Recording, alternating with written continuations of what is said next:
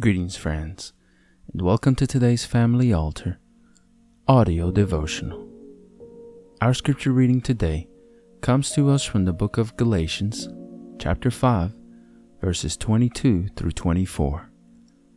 And the quote is by William Marion Branham from the message entitled, "Is Your Life Worthy of the Gospel?" This message was preached on June the 30th, 1963. We hope that you are blessed today as you listen.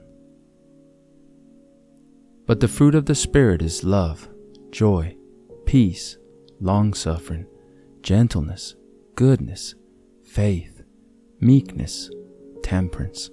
Against such there is no law.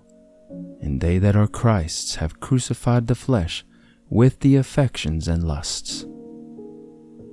Christians, you must have a personal relationship to God. In order to be a son of God, you must become relation to God. He must be your father in order for you to be a son. And only His sons and daughters are saved. Not the members of a church, but sons and daughters. There's only one thing that will produce that's the new birth. The new birth is the only thing that will produce relationship to God. Is that right? Sons and daughters. Then, when this takes place, then the man, here's the question I want to get to you. The man says, what do we do then? After we've been born again. So many ask me that question. What should I do then, Brother Branham? If you are born again, your entire nature has changed. You are dead to the things you once thought. Well, you say, Brother Branham, when I joined church, I got that. Well, then when God said Jesus Christ is the same yesterday and forever, He still heals the sick, He still shows vision. But, Brother Branham, my church, now you're not born again. You can't be. For if the very God, if His life is in you like you're in the life of your Father, and if the very life of God is in you, the very Spirit that was in Christ in you, how can the Spirit live in Jesus Christ and write this and then come back down in you and deny that? Can't do it. It'll punctuate every word to be so. Then, if you say, well, I'm a good member of the church, that don't have one thing to do with it. I know the heathens down in Africa amongst my dark brethren down there. I find the morals of them people higher than 90% of the American people.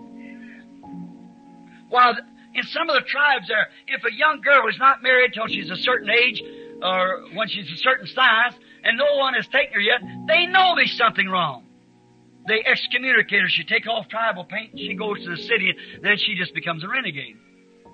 And when she's married, she's tested for her virginity. If the little virgin veil is broke, then she has to tell who done it. And they kill them both together. Wouldn't there be a lot of killing in America if that taking place? Then you call them heathens. Oh my.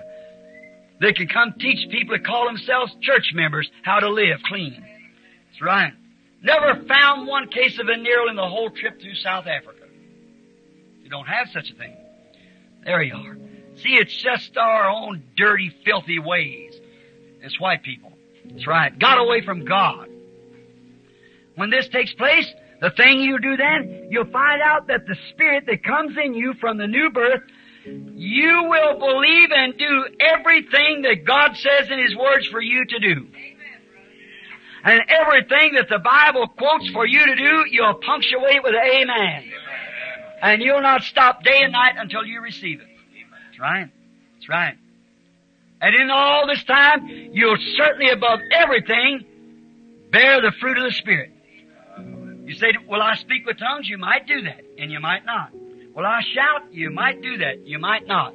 But there's one sure thing you will do.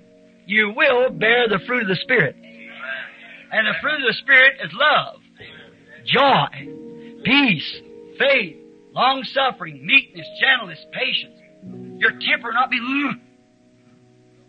Just remember, when you got that poisons the Holy Spirit away from you.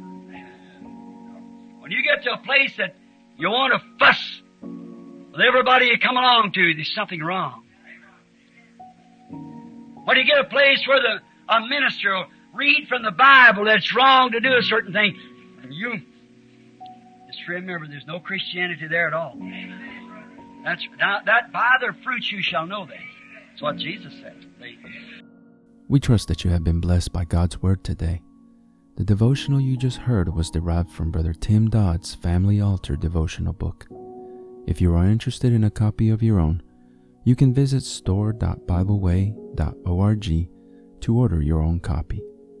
If you would like to listen to more daily Family Altar audio devotionals and other spiritual message-related content that we produce, we invite you to subscribe to the 10,000 Worlds podcast or visit us on YouTube, Facebook, and on our website at 10kworlds.com.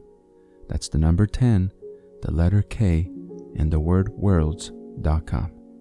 If you feel that this ministry has been a blessing to you and you would like to support us financially to help us deliver more and better content to you in the future, you may easily do so by clicking the Consider Supporting Us link in the description of this episode or visiting our website to learn more.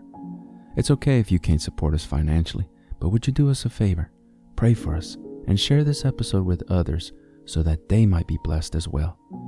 Lastly, don't forget to like, subscribe, and hit the notification bell button so that you get notified when we publish more content like this. Thank you, and God bless you.